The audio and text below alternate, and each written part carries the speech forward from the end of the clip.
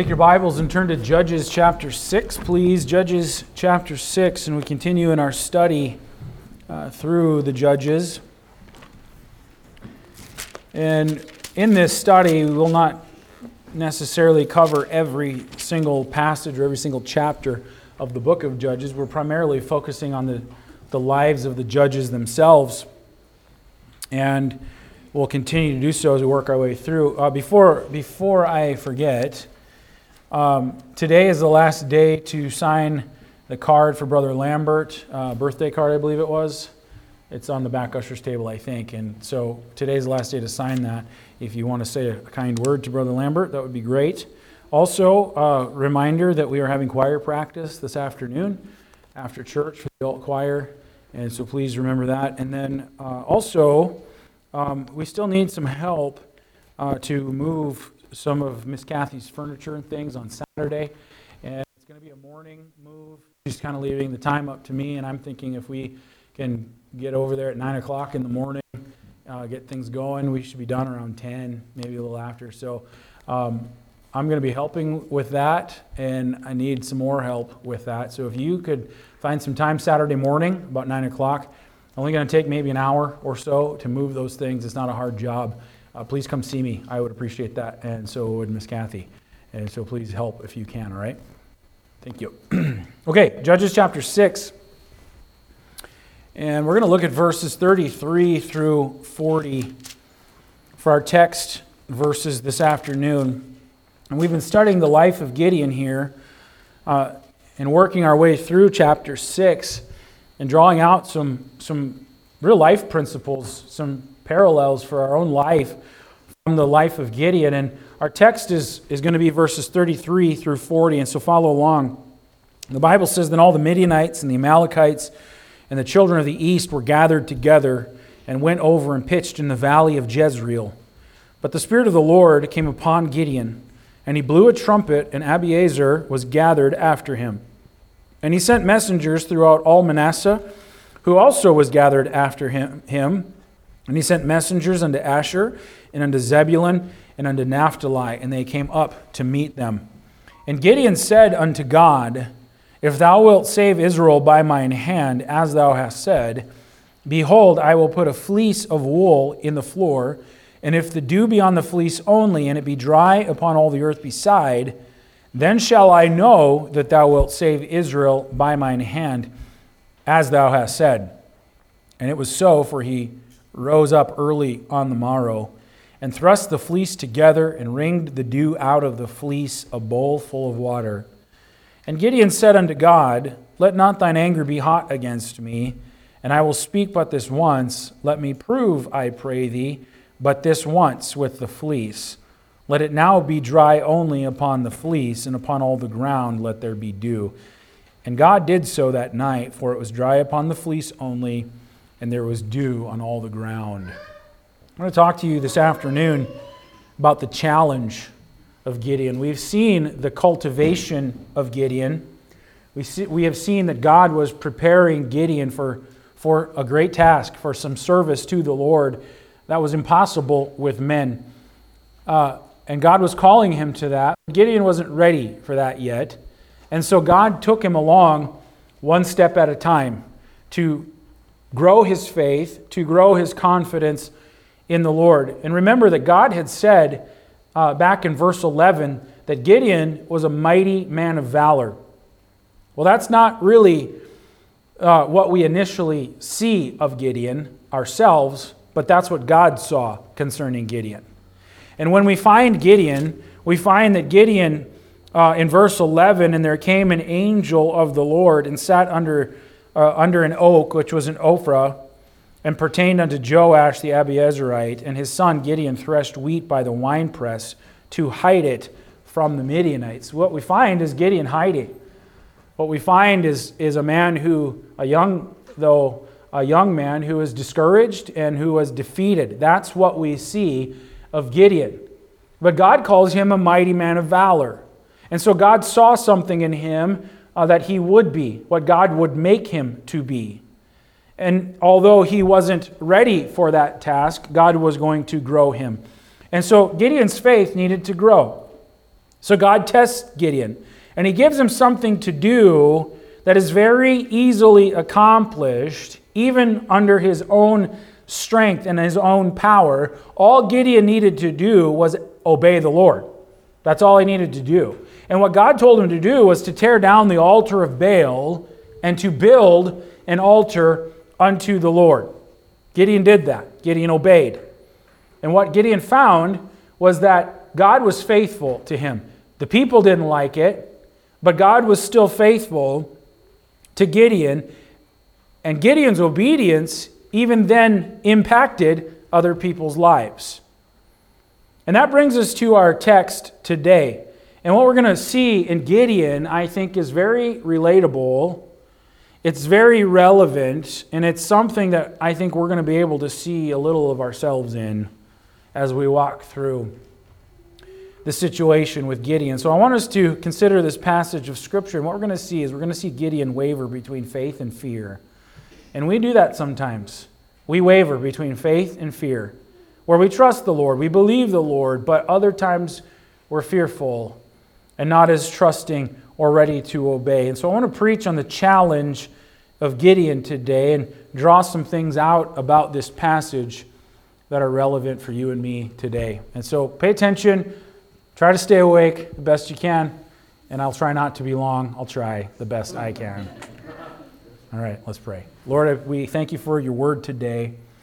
And Lord, we thank you for its impact in our life, that it works effectually in those who allow it to, those that believe the Word of God, those that love the Word of God, that want the Word of God to shape their life. The Word of God is powerful, and it effectually works in the lives of people who believe in the Lord. And I pray that you'd use it again this afternoon. Lord, I pray that we would quiet our minds, and Lord, that you'd give energy to stay awake, and Lord, that we would engage with your word today and be able to be strengthened in the inner man. And Lord, we pray these things in Jesus' name. Amen. First thing I want to draw out here is in verses 33 and verse 34. And what we find is Gideon's faith. Okay? Verse 33 and the first part of verse 34.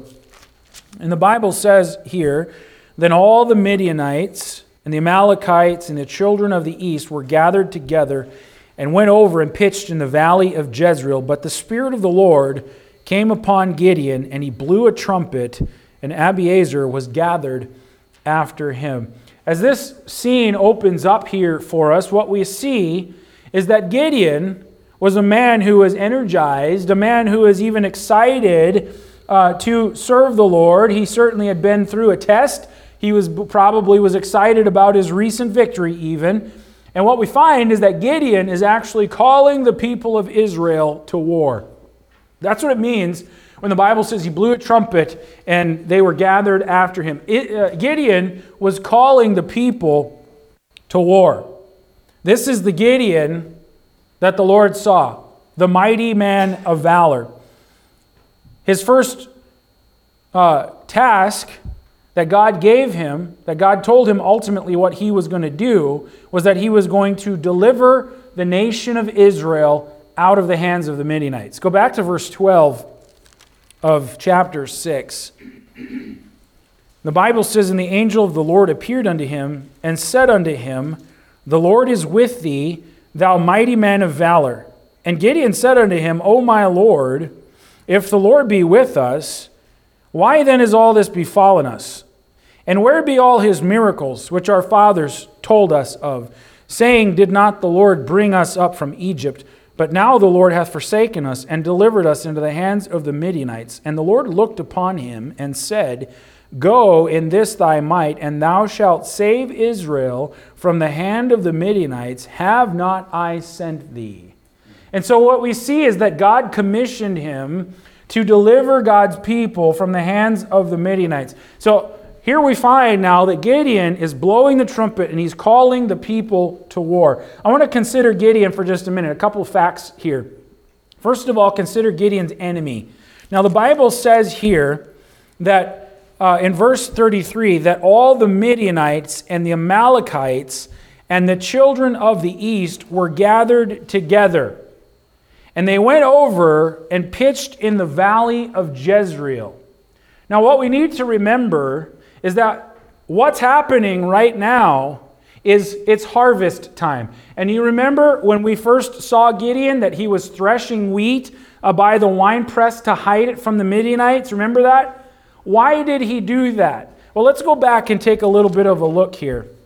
And I think we need to start in verse 1 and read down and see what's actually going on.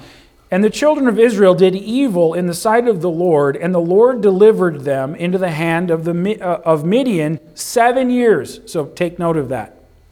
And the hand of Midian prevailed against Israel, and because of the Midianites, the children of Israel made them dens which are in the mountains, and caves and strongholds.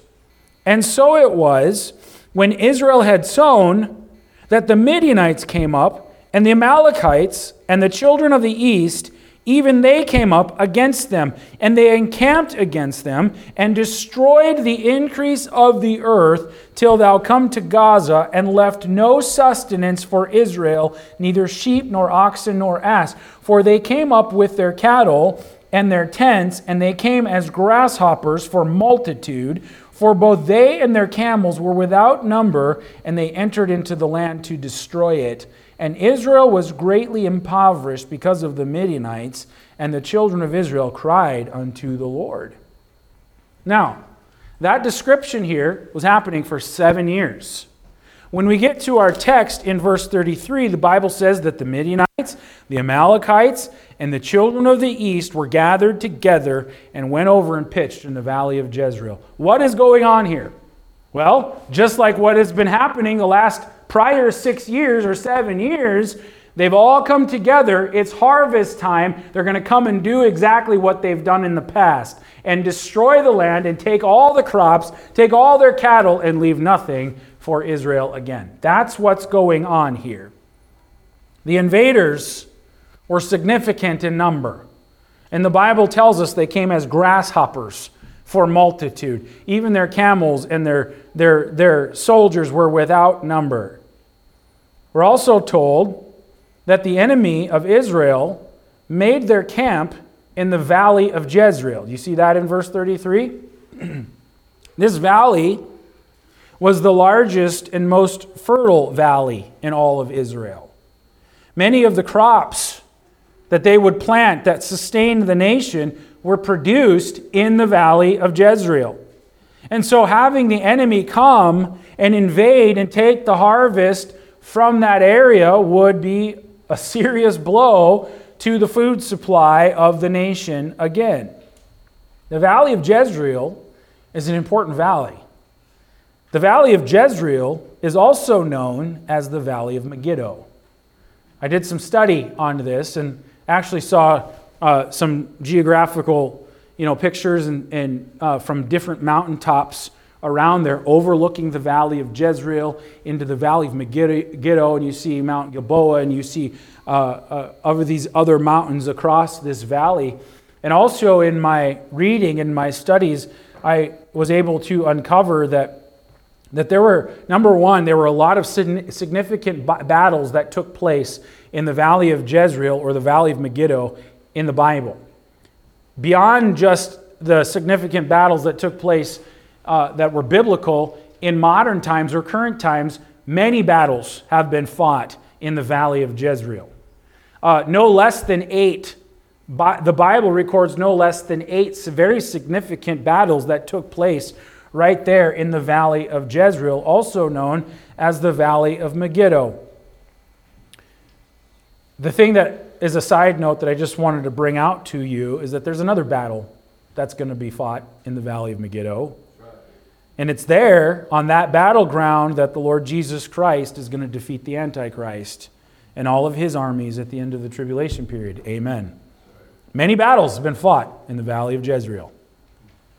So here we find that the armies come up, the nations come up, it's harvest time. They're going to do what they've done in the past. They encamp in the valley of Jezreel, the fertile ground where the crops are. And then look at verse 34. Because we see Gideon's engagement here. The Bible says that the Spirit of the Lord came upon Gideon, and he blew a trumpet, and Abiezer was gathered after him. When the enemy comes, Gideon has the courage to do what nobody else has done in the last 7 years. From that period of time, the war trumpets of Israel were silent. Nobody had picked up a trumpet and called the people to war. No one in the land possessed the courage to blow that trumpet and call people to what might be their final day. Gideon was ready for the task that God had assigned him to do. And he places in his hands that trumpet. Gideon gets himself ready, and he blows that trumpet to call Israel to the battle. What gave Gideon the courage and the energy to do that? Well, verse 34 tells us that the Spirit of the Lord came upon Gideon. Where did Gideon get the kind of courage to do what no one else would do? Well, the Bible tells us that the Spirit of the Lord came upon him. God took control of Gideon and caused him to sound the war call. This man blowing this trumpet, calling Israel to war, is not the same Gideon that we saw back in verse 11. Verse 11 we find a man who's defeated. We find a man who is discouraged. We find a man who is filled with doubt. But this Gideon, he's decisive. This Gideon is daring. This Gideon is determined. Something has happened to Gideon. Something has changed in Gideon for the time being. Something, or that something, is the power of the Spirit of God. What happened in Gideon's life? Well, first of all, we know that Gideon had a personal encounter with God. We read that in verses 11 through 24. He has this conversation with the Lord. And he argues with the Lord why he's not the guy for the job. And the Lord tells him what's going to happen, how it's going to happen, and to just go and obey what I've told you to do. So Gideon has this personal encounter with the Lord.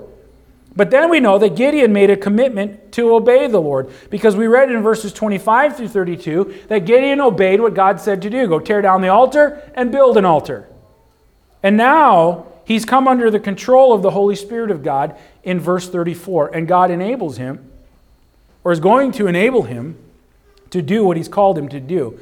And let me say to you, when those things take place in a person's life, they're not going to be the same. When a person has a personal encounter with the Lord, when a person decides that they're going to obey God and do what he's called them to do, when a person comes under the control of the Holy Spirit of God, they're not going to be the same. Gideon met the Lord and his life changed. And the same principle holds true in our life. The power to really do something for the Lord only comes through the work of the Holy Spirit in our life.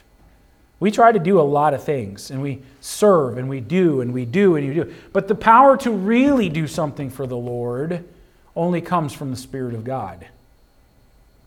We're the temple of the Lord. 1 Corinthians 6:19 says what? Know ye not that your body is the temple of the Holy Ghost which is in you, which ye have of God, and ye are not your own? For ye are bought with a price. Therefore, because of that, glorify God in your body and your spirit, which are God's. God owns you. God owns me. God wants to use us, but the power to do something for the Lord only comes from the Lord. And because we're God's, we're to yield control of our lives to His will. Ephesians 5:18 commands us to be filled with the Spirit of God. And when Gideon sounds this war trumpet, all of a sudden we see that the people start to come. They start to rally around him. And so let's take a minute just to consider all of these people who start to respond to Gideon's call. Look at verse 34 again. The Bible says, first of all, that Abiezer was gathered after him. Then we find that he sent messengers throughout all Manasseh, who also were gathered after him. And he sent messengers unto Asher, and unto Zebulun, and unto Naphtali, and they came up to meet him. First of all, Gideon had a following going on here. But the following that we first see was a close following. And what I mean by that is the Bible tells us that Abiezer came to stand with Gideon. Do you know who that is? That's a reference to Gideon's own clan. The very same people that wanted to kill him for tearing down the altar of Baal are now people who want to follow his leadership. Their attitude has changed concerning Gideon.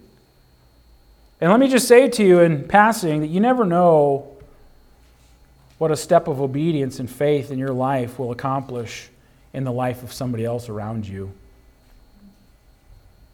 I always get encouraged when I hear some of you testify of something that was brought into your path that you knew was of the Lord, and you took the step and you witnessed to somebody, or you said a word, or you did this, and I hear about it, or you tell me about it, it encourages my soul. Or when we're singing songs and somebody like Daniel raises his voice and says, "Hallelujah, praise the Lord," that encourages my soul because God has done something in his life and he's responding to the Lord. It impacts my life. And what I'm saying, may we all have the same desire that my life would be used of God to impact somebody else for righteousness. We live such selfish lives. Every day is about my schedule, and every day is about my goal. Every day is about what's going on with me. And may we say, "Lord, I want my life to make a difference in somebody else's life." Like the way that I respond to them when they have a need, or the way I respond to them when they don't treat me very well or kindly. Or like that my life would just, I'm surrendered to the Lord, and Lord, I just want to be used of you. And I'm just going about serving the Lord, and it starts to influence and impact other people and encourage them in the same way towards godliness. What does Hebrews teach us? Hebrews chapter 10. That we're to provoke one another unto love and to good works. That's what our life ought to be. And we ought to have the same desire in life that I would have the kind of life that provokes one another unto love and to good works. Is that you? Gideon's obedience impacted other people. The very same ones that wanted to kill him were now ones who wanted to stand behind him and follow. That's encouraging. You never know what your life of obedience will do in the life of somebody else. Secondly, we see a committed following, because verse 35 tells us that he calls these other tribes living around them to come to the battle, and several of them respond to Gideon's call.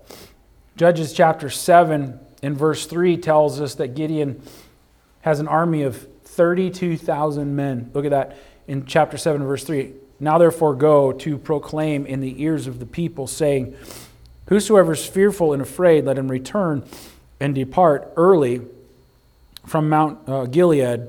And there returned of the people 22,000, and there remained 10,000. So Gideon would have had 32,000 people here who wanted to follow him into battle initially.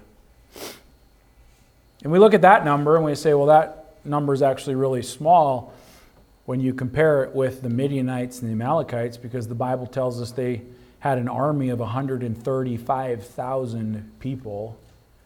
32,000 is nothing compared to 135,000. But what we're going to see later on is that God doesn't even need 32,000 to defeat the armies of his people. And before the dust settles, the enemy and the enemy's defeated, God is going to whittle it down to just 300 men to defeat the vast army of the Midianites. But the point is, Gideon's obedience impacted the lives of other people. And we ought to thank God for people in our lives or people around us who possess a bold faith. People who stand and testify, I just know that the Lord led me this way, or here's what happened in my life this week. You know what? I was going about my business, and I was out shopping. I was in Home Depot, and I ran into this person, and this person, I just knew it was of the Lord, and I just started talking to them, and God used me. I know God used me in their life to bring conviction or to bring encouragement or something like that. And they testify of that. And in my soul, I'm saying, praise the Lord. I want God to use me like that too.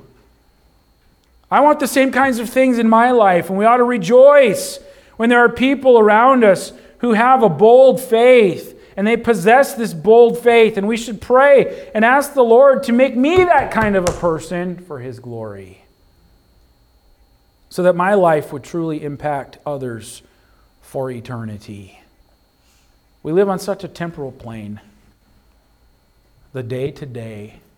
We don't think eternal things. We don't think about spiritual things. And like my life, it's not about today, and it's not about the temporal. It's about the eternal and how God wants to use me for eternity. How do you think?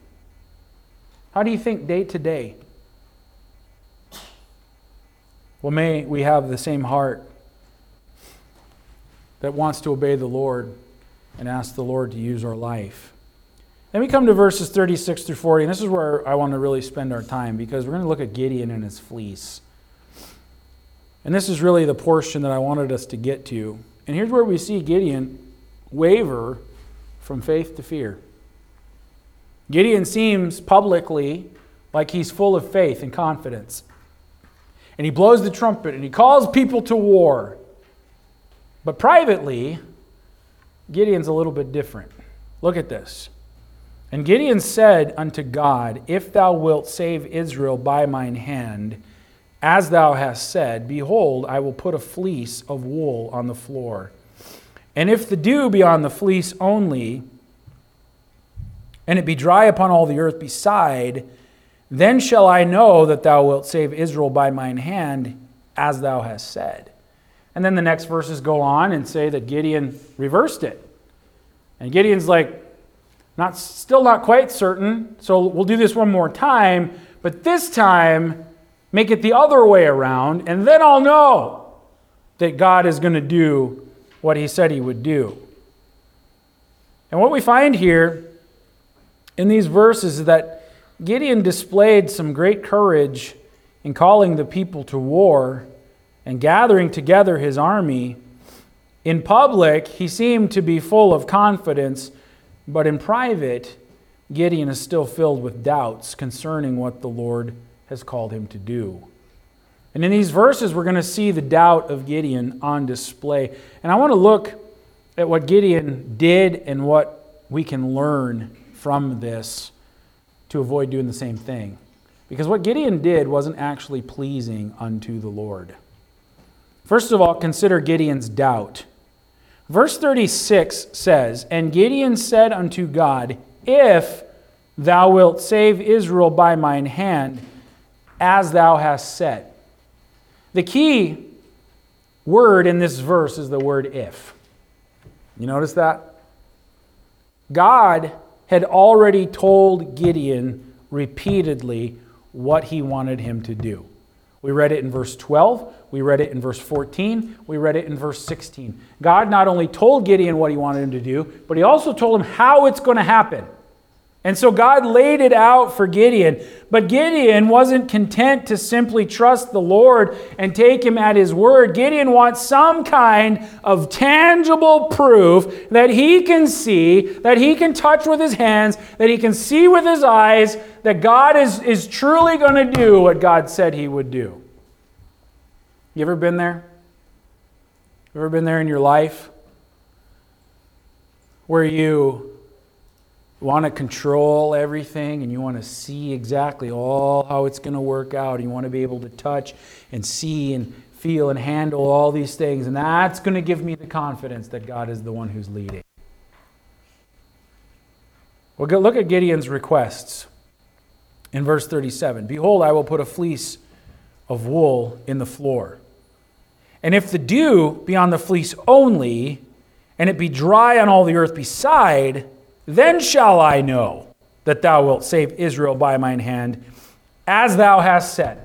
Notice he's saying the words, as thou hast said. He said it over and over again. Gideon knew. He knew exactly what God said. Is he calling God a liar? Is he doubting the power of God? Absolutely. He's doubting the power of God here. Now look at verse 39. And Gideon said unto God, Let not thine anger be hot against me, And I will speak but this once. What do you mean but this once? You already did. You're doing it again. Let me prove, I pray thee, but this once with the fleece. You already tried that with the fleece once. Let it now be dry only upon the fleece and upon all the ground. Let there be dew. So here's Gideon's requests. Gideon comes up with these little tests to determine God's will. In verse 37, he places this sheepskin on the ground and he asks the Lord to make the fleece wet and the ground around it to be dry. Verse 38 tells us that God did exactly as Gideon asked him to do. And you would think, okay, here was your little test, Gideon. God did what you asked him to do. And Gideon said, then shall I know that you're going to do this. However, that didn't satisfy the mind of Gideon, even though he was able to wring a bowl full of water out of that fleece. He's still not convinced, even though he said, then shall I know. Maybe Gideon thought something like this. He gets up in the morning and he sees that fleece is wet. He pulls it together and he wrings it out, and there's a bowl full of water. And then all of a sudden, Gideon thinks, well, everybody knows that a piece of sheepskin is like a sponge. It's going to soak up all the available moisture, even that's in the air. So, was it God that did this, or was it something natural?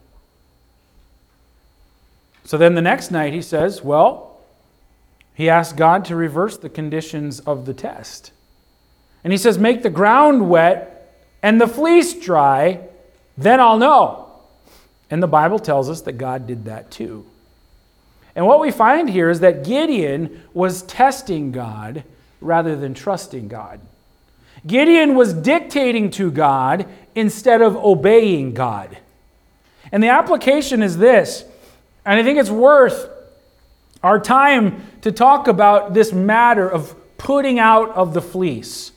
I think we've all been there and we've all done that at times in our life. We set up our little tests to prove the Lord. And I want us to talk about this issue or this practice of putting out the fleece because it's not something that pleases the Lord. And I want to show you the problem with the fleece, and we'll use Gideon as our example. First of all, Gideon put his test out to the Lord. But when it was all said and done, Gideon faced the exact same problem. Gideon was in this position where he was not taking God at his word. This is part of the problem with putting out the fleece. We're not taking God at his word. God told Gideon what he wanted him to do. He told him how it was going to happen. God said, you're going to do this, and I'm going to give you the power to do it. But Gideon wasn't willing to simply trust the Lord by faith. Listen, the Bible tells us that God expects his people to walk with him in humble faith. Faith in his word, faith in his promises, faith in his character. Romans 1:17 says, the just shall live by faith. It is the will of God that we live by faith. When we seek tangible signs and we seek things like that to determine the will of God, instead of taking God at his word, we're displeasing the Lord. The Bible tells us in Hebrews chapter 11 in verse 6, but without faith it's impossible to please him. For he that cometh to God must believe that he is, and that he is a rewarder of them that diligently seek him. When we're not living by faith and we're throwing out the fleece and testing God, not taking him at his word, it can cause us to fall into sin. Romans 14:23 says, whatsoever is not of faith is sin. But we can trust the Lord, we can trust his word because God promised that he would lead. God promised that he would guide. God is a God who cannot lie. We read in Psalm 32 and verse 8, God says, I will instruct thee and teach thee in the way that thou shalt go. I will guide thee with mine eye. The steps of a good man are ordered by the Lord, and he delighteth in his way. Though he fall, he shall not be utterly cast down, for the Lord upholdeth him with his hand. The first problem with Gideon putting out the fleece is that he was not taking God at his word. He wanted some sort of tangible thing to verify, and he was doubting God. Another problem I see in Gideon's fleece is that Gideon dictated the terms to God. Gideon's responsibility was not to tell the Lord how things would be. His responsibility was simply to obey the will of God for his life. And you know what? Our duty is the same. We're commanded to obey His word. We're commanded to follow Him, even without question, when the Lord speaks. We read this morning, Romans 12, 1 and 2, that we ought to present our bodies a living sacrifice. You know, the sacrifice doesn't get to dictate the terms. The sacrifice is completely used up. Thirdly, Gideon's test didn't actually increase his faith or confirm God's will for him. Did you notice that? Gideon puts this test out to make sure that it's God, but his little test didn't actually confirm his faith or grow his faith or confirm the will of God. Gideon learned that seeking a sign doesn't solve his problem. So he puts out this fleece and he says, "Then shall I know?" And then it comes back just like he asked, and all of a sudden he's still doubting. He's got to do it again. He got a wet fleece the first time, but he still wasn't sure it was the Lord's work. And he might have been thinking, did God cause the fleece to be wet? Or did the fleece simply draw moisture from the air? The point is this: Gideon was not better off after the first fleece than he was before. He still had the same promises from the Lord, but he still also possessed the same problem of doubt. And the application is this: when we throw out our fleece before the Lord and we set the conditions, what we're doing is setting ourselves up for more doubt. For instance, you might be in a situation where you're trying to find God's will in a matter. And so you pray something like this: Lord, if this is your will, let so-and-so call me by 7 p.m. today. Then I'll know that this is your will. Well, what if so-and-so calls you at 7:01? Does that mean God is telling you no? Or does it mean your clock is just a minute fast? What does it actually mean? Or what if so-and-so calls you at 6:59? Does that mean that God is saying yes to you? Or does it mean that, well, it's just the devil who's trying to make you doubt? Or does it mean that your clock is just a minute slow? What does it mean? You see the problem here? Lord, if this is your will, I'm dictating the terms to you. If you do this, then I'll know. That's not the method for finding the will of God. Or maybe it's something like this: if the next car that I see come around the bend on Badger Road is the one that's just like the one I want, well, then I'll know that God is saying that I should buy this new car. Maybe it's an ugly Jeep that needs to be refurbished or something like that. I don't know. I'm kidding, Josh. It's a great Jeep. I love what you're doing with it. We put out this little test, this little fleece. And then even when things go almost like we asked for them to go, we're still prone to doubt that God is in it. God is providing things. And it's like, I can control this and I can dictate the terms. And man, look, it's all just falling right into place. I'm confident it's the Lord's will. Oh, but then the next thing and I'm doubting again. And so on. Listen, if you can't take God at His word, you're never going to be able to trust a fleece. Gideon learned that truth, that he wasn't any better off after the first one. And I think that we need to learn that lesson as well. I heard one preacher say, there's no peace in the fleece. It's true. That's a good saying. The real problem with putting out the fleece is that the fleece is always placed out of doubt and not faith. Putting out a fleece or giving these little tests is not the biblical method for determining the will of God. So you might say, well, how does God guide his people then? How do we determine the will of God? Well, the Bible tells us exactly how we can know that God leads us into his will for our lives.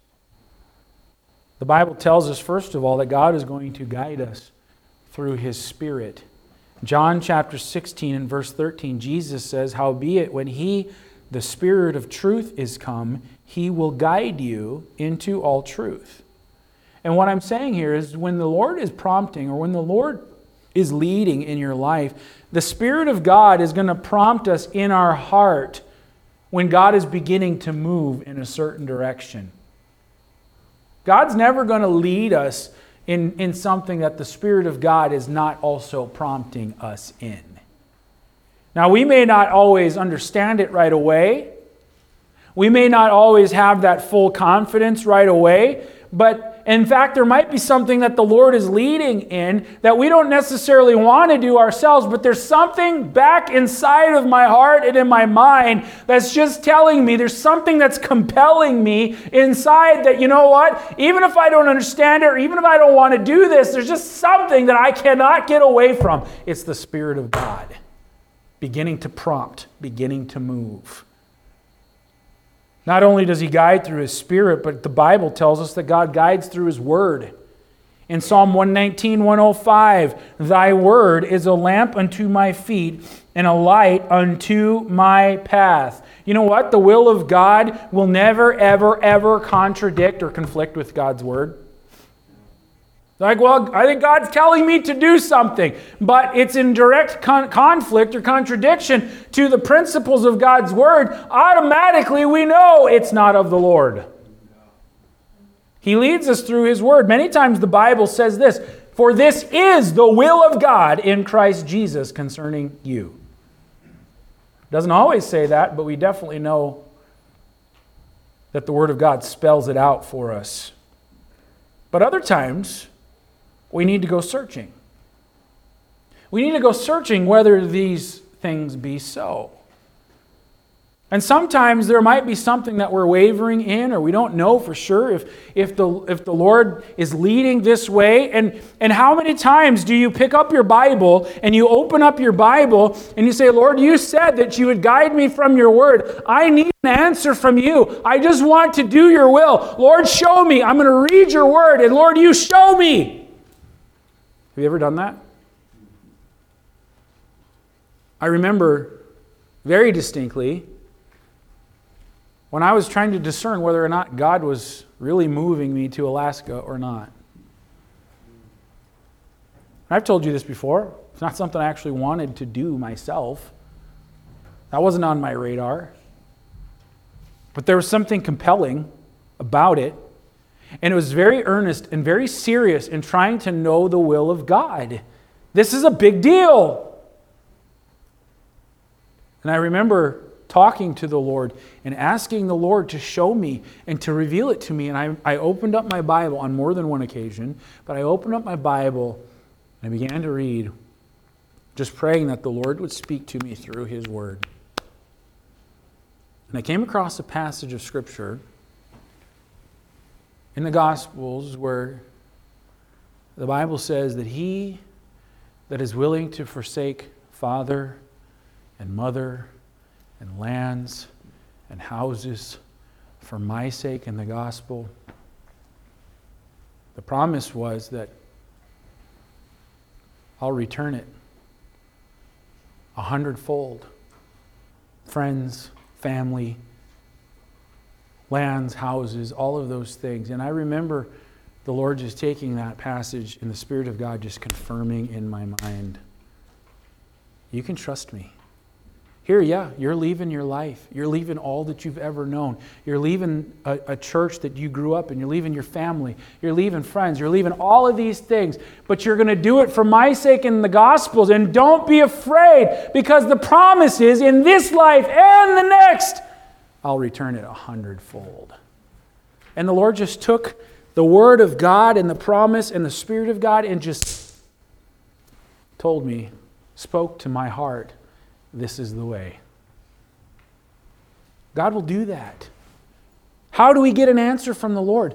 Well, you know what? You better open up your Bible and you better ask the Lord to speak to you through His Word, to confirm it in your heart and your mind, because this is one of the ways that we determine the will of God.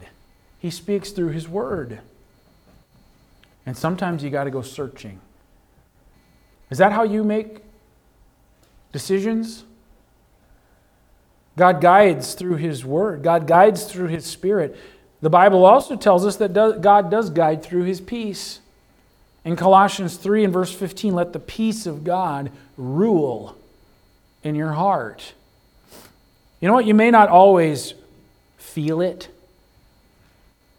like you want it, and you may not feel it right away, but there is such a thing as the peace that God gives. Sometimes the peace comes later. Sometimes it's after you take the step of faith. Sometimes it comes from little confirmations along the way that God is using just to verify in your heart and your mind that you're going in the right direction. But God does say He's going to give His peace. God guides through desires that He gives. One of my favorite verses in the Bible is Psalm 37:4. Delight thyself also in the Lord, and He shall give thee the desires of thine heart. Commit thy way unto the Lord. Trust also in Him, and He shall bring it to pass. When the Bible says that you delight yourself in the Lord, and He shall give you the desires of your heart, He isn't saying that He's going to give me what I desire. Like, I have these desires, and God's going to make it come true. Rather, God is the one who is going to place the desire in my heart. I delight my way in the Lord, and He shall give me the desire of my heart. God's going to place the desire in my heart to do His will. Amen. You say, Lord, I just want to please You. Just want to serve You. Just want to obey You. Lord, You know that. You know my heart. That's the delighting my way in the Lord.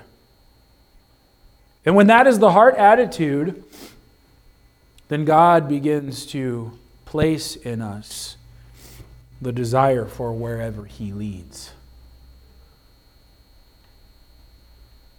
The Lord may call a man to preach. I don't have a desire for that. I don't want to do that. But it might just be that there's not actually a surrendered heart or life to the Lord. And it might just be that you get to the point where you say, okay, Lord, I'll do whatever You want me to do. I just want to please You and obey You. That all of a sudden the Lord begins to place the desire in the heart that is toward His will. And God also guides through godly counsel. The Bible says in Proverbs 11 and verse 14, where no counsel is, the people fall, but in the multitude of counselors there is safety. When God is leading, all of those things are in agreement. All of those things begin to line up. A lot of times people don't go ask for advice or counsel because they don't want to hear what they probably are going to hear. Or they already know what the counsel is going to say, and I don't want to hear that, so I'm not going to go ask. Many times people want something for themselves, and so they convince themselves or others by simply saying, well, I have peace about this. I've prayed and I have peace about this. You ever heard people say that? That's a good way to use Christian lingo to manipulate and get what you want. I've prayed and I have peace about this. Well, is it in conflict with the Word of God? If it is, then the peace that you got is not from the Lord. Is the Spirit of God compelling and leading? Do your spiritual counselors also see the hand of God in that? You get advice and counsel Because in the multitude of counselors, there's safety. And what I'm saying is when God guides, the leadership of the Spirit is going to line up with the Word of God. It's also going to line up with good, godly counsel. And these assurances that come into our life give us direction and peace in our heart that God is the one leading in this direction. The Spirit of God, the Word of God, the peace of God combines to give you direction for what the Lord is leading you to do. And others around you will see the hand of God in that decision also. Point is, you don't need a fleece to determine God's will for your life. Amen. You merely need to listen to the Lord. He's going to speak through His Word by His Spirit, giving you a desire for His will. And He's going to provide peace for you in doing so, especially when your godly counsel also sees the hand of God in it. Forget the fleece. Walk by faith. Well, some people say, well, didn't God honor Gideon's fleece? Because the Bible says God did as He asked. Some would even say that God has honored their fleece in their life too, because they've done this. And the answer to that is yes, God did honor Gideon's fleece. Why did He do it? Well, God did it because He's gracious, and God was still developing Gideon's faith in the Lord. He did it because He understands our human condition. That Gideon wavered between faith and fear. And I'm glad that God knows our frame and that He remembers that we are dust. Amen? And while God honored Gideon's fleece, it's not His will that we should determine the direction for our lives by seeking signs from the Lord. You remember what Jesus said about those who seek after a sign? He condemned it. We've got something that Gideon didn't have. We've got the completed Word of God. We've got the permanent indwelling of the Holy Spirit of God. And God's will is that we take His Word, we saturate our lives with its truth, and we trust Him to take us where He's going to take us for His glory. Far more will be accomplished in our life if we would simply take God at His Word and step out by faith. So the question is, as we close, where does the message find you? Are you faithfully doing what the Lord has called you to do? Or do you hold back out of a lack of faith in Him? Number 2, are you guilty of looking for signs instead of simply taking God at His Word? And if the Lord has spoken to you about this issue of faith in your life, what you should do is confess it to Him and ask Him for His grace and His help to live by faith. And I'll tell you this, even when it's scary, following His will, you'll never be sorry. But if you choose not to follow His will, you will ever be sorry. God's will is the best. It's perfect. Amen? We need to follow it, but it requires that we live and we walk by faith. God wants to grow us in our faith. And we can waver between faith and fear sometimes. But let us always remember that we can trust God. We can trust His Word, that it never fails. Amen? Let's pray. Heavenly Father, encourage our hearts. Thank You for the truth from Your Word. Thank You that it's so relevant for life and living even today. And we have great examples that we can look to that ought to challenge us, that ought to encourage us. We have far more going for us in the Word of God than those even in the Old Testament had. And Lord, I pray that You'd strengthen us and help us to grow as well in our faith. The just shall live by faith, and without faith it's impossible to please You. So Lord, may we submit and surrender to that work that You do in our life. And Lord, that You would grow us up strong in the Lord and in the power of His might, so that we can serve You. Take your people and use them, Lord. We pray in Jesus' name. Amen.